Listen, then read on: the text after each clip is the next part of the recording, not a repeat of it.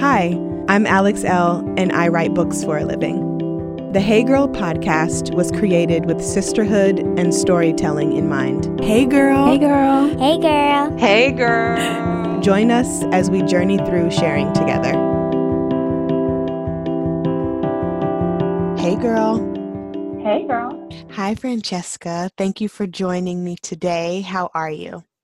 I'm doing really good. How are you doing? I'm doing good. I'm honored that you said yes to this. I saw your interview with Mother Mag and was completely blown away. You and your daughters are just beautiful, and I'm so excited to be able to talk with you a little more and get to know you better. But before we get started, can you please let the Hey Girl listeners know who you are and what you do? Sure. I am Franchesca Hashim, born and raised in the San Francisco Bay Area, and I am the brand marketing director at Everlane. Just full transparency here, Everlane is a sponsor of this podcast. So that's actually pretty great and awesome to have you on. And I would love to just start our conversation with talking about intertwining work, life, and motherhood and how you're creating balance in your life through it all. So how does harmony of those things come up for you in a day-to-day basis, rather? Harmony feels like a strong word from where I'm at right now. I think that I'm definitely trying to get to a harmonious place with balancing motherhood, work, and life. But what I will say is that what motherhood has done, which is completely unexpected for me, is that it has given me just a sense of clarity that I just was not prepared for. I think the way that your time is limited of trying to balance work, life, and motherhood, it becomes a forcing function for you to realize what are the things that are ultimately important to you and what are the things that bring you joy. And through that, I have to be an active participant in my life in a way that I wasn't before. You know, you kind of just like let time flow, you let the weeks go by, you're a little bit more easy going with your approach to life. And I think motherhood has given me this restriction in time, yes, but also this beautiful level of clarity of like, where I'm like, okay, if I want to prioritize spending time with my girls and I want to model the life for them that shows one of happiness and joy, how do I make sure that I'm making that space for myself? Do you find that having kids, I know I have 3 of my own, so I totally resonate with what you're saying, but do you find that you can see time as you watch the babies grow up and like the evolution of it in person? I feel like when raising kids, it's just so much more evident than life without kids.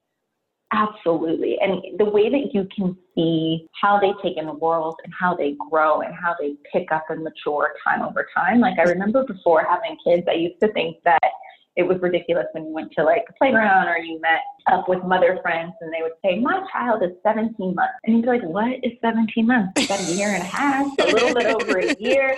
And like you didn't get how meaningful each month was and how much of a different person your kid becomes and how those 30 days have such an impact on their life and the person that they're becoming. And so now I have become that mom where I'm like, let me think, is it 21 or is it 22? It's actually 21 in 10 days because you're thinking through how each day it really matters for them. And they change so much. And it's just a beautiful process. And it's a very different experience looking at your calendar through the lens of Hallmark holidays or birthdays or work schedules, because you can see a person becoming themselves day over day.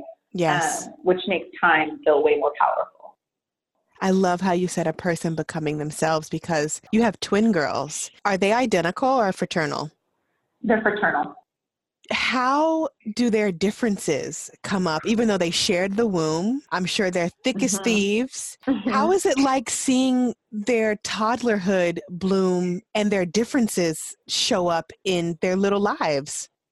Yeah, it's such a unique blessing to watch these 2 little girls experience life at the very same time, the very same moments, but in very different ways. And you realize that like there's only so much influence that you have as a parent on shaping the formation of who these people are, right? Like as much as I would want to believe I've given certain parts of my character and my identity or my husband's character and identity to the girls, watching twins grow up at the same time and become 2 distinct individuals who, you know, everything from the way they interact with other children and people and family and friends, the way that they eat food and their preferences and, you know, tell jokes, you realize just kind of how light your fingerprints are on their self-identity and who they are. So that has been beautiful to watch, and it catches me off guard still. People ask that question of how much alike are they? And they're very different. Mm-hmm. They're very different, but I am even taken aback by the fruition of that over time.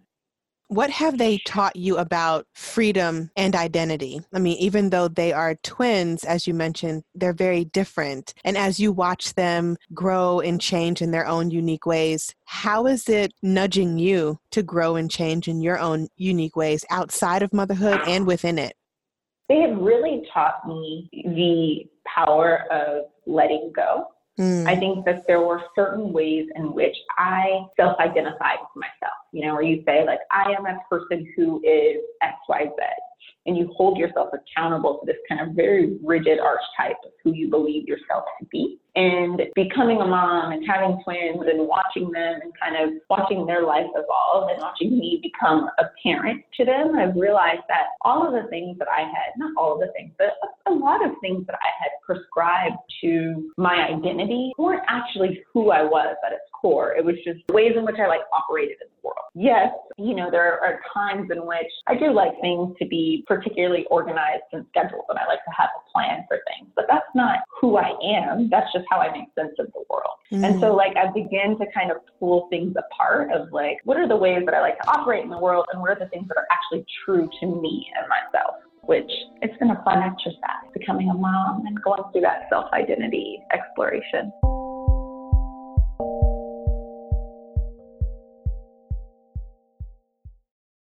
Hey Girl is brought to you by Skillshare. I love Skillshare. You guys have heard me say this before, but I'm a student on their platform, and it is so fun to be able to dive into these different classes that they offer. Right now, I'm exploring the creative writing classes. One that's really standing out to me is by Ashley C. Ford, and her course is called Creative Personal Writing, Write the Real You. What I love most about Skillshare is that it's an online learning community with thousands of amazing classes covering dozens of creative entrepreneurial skills. You can take a class in everything from photography to creative writing like I am, design to productivity, and more. So whether you're returning to a long-time passion project, challenging yourself to get outside of your comfort zone, or simply exploring something new, Skillshare definitely has a class for you. Lifelong learning is important because it keeps our minds open and moving and creative. I love that Skillshare has a little bit of everything for everyone. Join the millions of students, including myself, already learning on Skillshare today with a special offer just for my listeners. Get 2 months of Skillshare for free when you use my code. That's right. Skillshare is offering Hey Girl listeners 2 months of unlimited access to thousands of classes for free. To sign up, go to Skillshare.com/HeyGirl. Again, that's Skillshare.com/HeyGirl to start your 2 months now. You will not regret it. Skillshare.com/HeyGirl.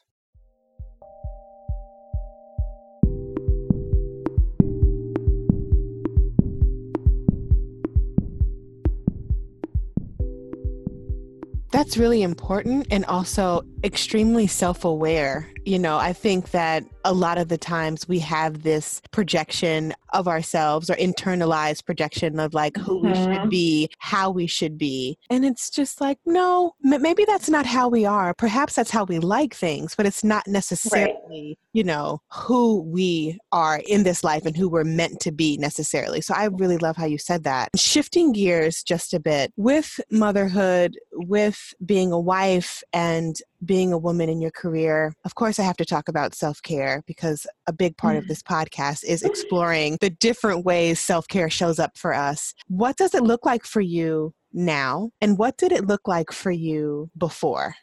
So self-care has been definitely a work in progress for me. I think I had to prioritize what self-care meant for me after having kids and going back to work. I found that it was incredibly easy for me to talk about being busy and being in the habit of being busy and rushing through my day or week and, and praying for Friday when it was just Sunday night and wanting things to just go through quickly so that I could just have time to myself on the weekend. And so I've done this actively, still doing this exercise of how do I begin to prioritize and make space for things in my life that create joy and that should be in my work work day? How do I begin to really find the things that bring me joy within my day-to-day so that I can focus on those and prioritize? And I feel good about the work that I do and how I show up in the office. But then also, how do I make time for, yes, they are very rushed hours in the morning on my way in and trying to get the girls ready and then home with dinner and bath time. How do I still create space in those moments where I'm going to say the first 30 minutes when I get home, I'm not going to worry about dinner. I'm not going to worry about routine. I'm just going to sit down on the floor and ground myself with my kids and laugh for a bit. And so really being active and vigilant around creating those like mini moments of joy have been incredibly important to me. I love mini moments of joy. That is amazing. That might actually be the title of this episode, Mini Moments of Joy. Because it's so true, especially when your time is stretched and there's so many things to do and there's so many places to be, especially with kids. It was so funny. I have a 12-year-old, a 2-year-old, and a 5-month-old. And we were headed to the park the other day, me, my husband, the girls, and my oldest looked at me and was like, it takes us so long to get out of the house these days. And I'm like, you're right. It does. And it's in these mini moments that we have to just pause and like not try to just like pull our hair out because we forgot something upstairs, all of those things, right? So I love mini moments of joy because there's so much happening in the world, personally and externally. And it's like, how do we find our center through all the happenings? How do we root deeper into our joy, even when things feel chaotic? And that's really where the peace of mind comes from. It's like in those moments of chaos when you have to be like, okay, take a step back, let's breathe, and let's just enjoy the now. It can be challenging, but so worth it at the end of it. Absolutely. And it's not something that I say lightly, like it's something that you can just pick up and do immediate. It took me a little bit to get there. It took me from a moment where I felt anxious deep in my core. Like I felt like anxiety was just like rolling through my body. And I had to take time to figure out, how can I create a sense of calm for myself? How can I show up and feel like I am a better version of myself amongst the chaos? And that did involve taking really serious measures, like I'm going to cancel that meeting on Friday so that I can make sure that I can go to an acupuncture appointment because maybe that's what my body needs. I'm going to make sure that I take longer walks when I walk the dog in the morning because maybe I just need that extra 20 minutes versus 10 minutes to myself to like really clear my mind before I start the day. It also means like maybe you need to schedule a little therapy appointment and really have that space to talk things out and make sure that you do feel grounded and that you can be present when you show up and you function. So there are the many moments of joy did come from a lot of active work in order for me to get there and kind of realize the importance of those moments. And I love how I really enjoyed hearing you talk about like it took kind of a big moment of anxiety or maybe many moments of anxiety to shift and be like, hey, something's got to give here. And I think in this day and age where self-care has become kind of trendy, it's important for folks to have accessible tools of what it looks like to take care of themselves. And that list that you just gave is pivotal. And people can reach, I call it an emotional toolbox. People can reach into their emotional toolbox and take out a 20-minute walk or cancel that meeting to go on a wellness appointment or stay home. Take a sick day, and I think while maybe everyone won't be able to do it the same or in the same time, there are these free, mindful moments that we can lean into as we need them. And I do want to circle back a little bit and talk about your anxiety, if you don't mind, and how that manifested and how you're working on soothing it as it comes up in day-to-day life, maybe even today. So my anxiety manifested. So I had twin pregnancies can be across the board, they can be pretty hectic when you are kind of preparing for two people inside of you. And I had a pregnancy that required me to be on bed rest.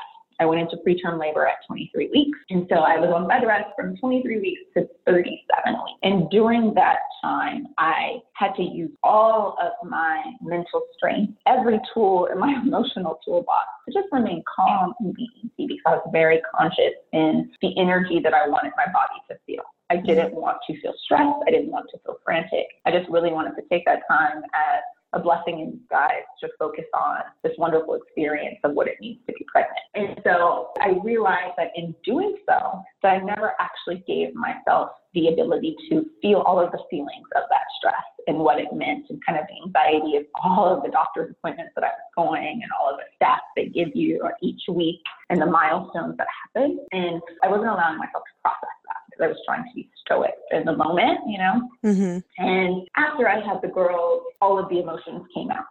Every pent up emotion from those weeks of me trying to be stoic were just let loose because, you know, they were out in the world. You were taking care of 2 newborns and trying to figure out what it means to be a mom, a caregiver, a provider. Mm-hmm. And then going back to work, what does it mean to also reestablish yourself in a leadership position when you have 2 kids at home? And so the anxieties started to manifest like really physically, of like shortening of breath, insomnia, mini panic attacks that were kind of rolling. They weren't aggressive, but they were just a little bit of rolling.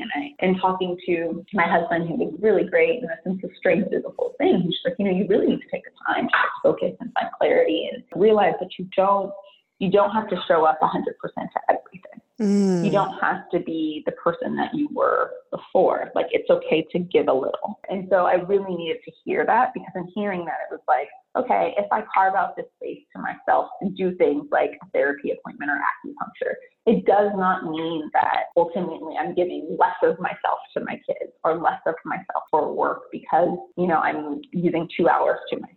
I'm actually able to provide more of myself at a later time. And so I think that in and of itself, and kind of thinking through that taking time for myself doesn't mean that I'm taking time away from everyone else, was an important unlock for me.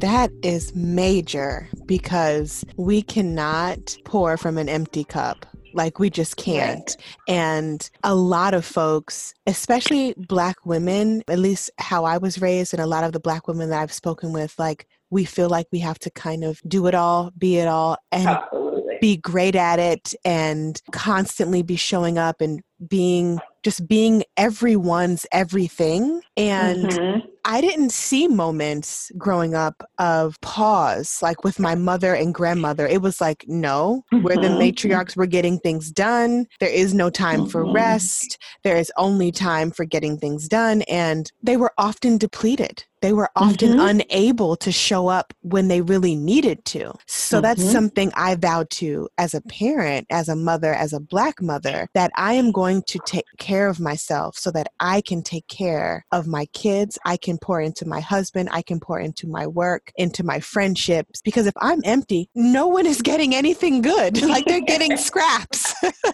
If that, they really may not be getting anything, you know? They're getting the hard edges. Seriously. So I'm so happy that your husband shared those really encouraging words. Like, it's okay to just let go a little bit. It's okay to ease up, and you don't have to show up as 100% all the time. And we don't get that permission to do that often. Like, even when we think about it, we're like, no, we have to show up 100. But how can we if there's nothing in the care for the picture or whatever we're envisioning? If there's nothing there, we can't show up. So that's really just pivotal. Thank you for sharing that. Before we go, of course, I want to talk to you about being at Everlane. And I've been a customer of Everlane since their inception. And I think it's super amazing how they've grown and the transparency that they offer. And I definitely want to talk to you about being a woman of color in your position at Everlane, and how advocating for diversity and equality shows up in your work. Yeah, so I am incredibly happy to be at Everlane, and, you know, a brand that really truly values in doing the right thing and being transparent about its process.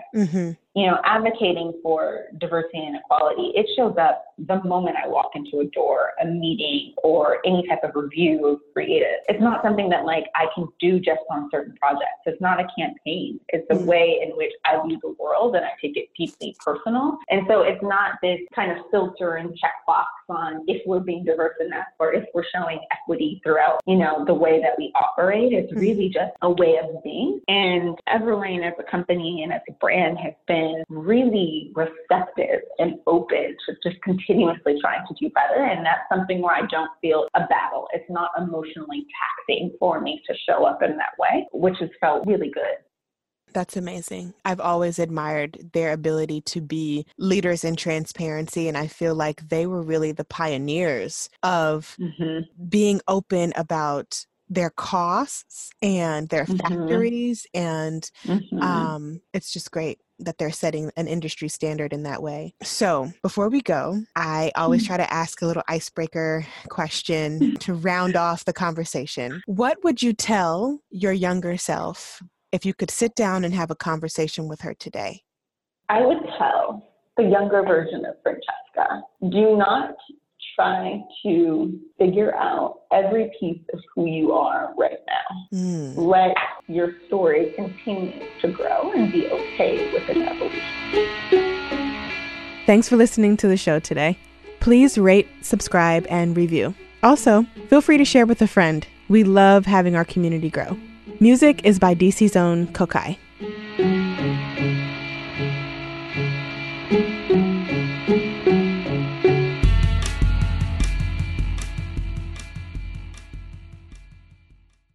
The Hey Girl podcast is produced by Wayne Bertram and me, Alex L.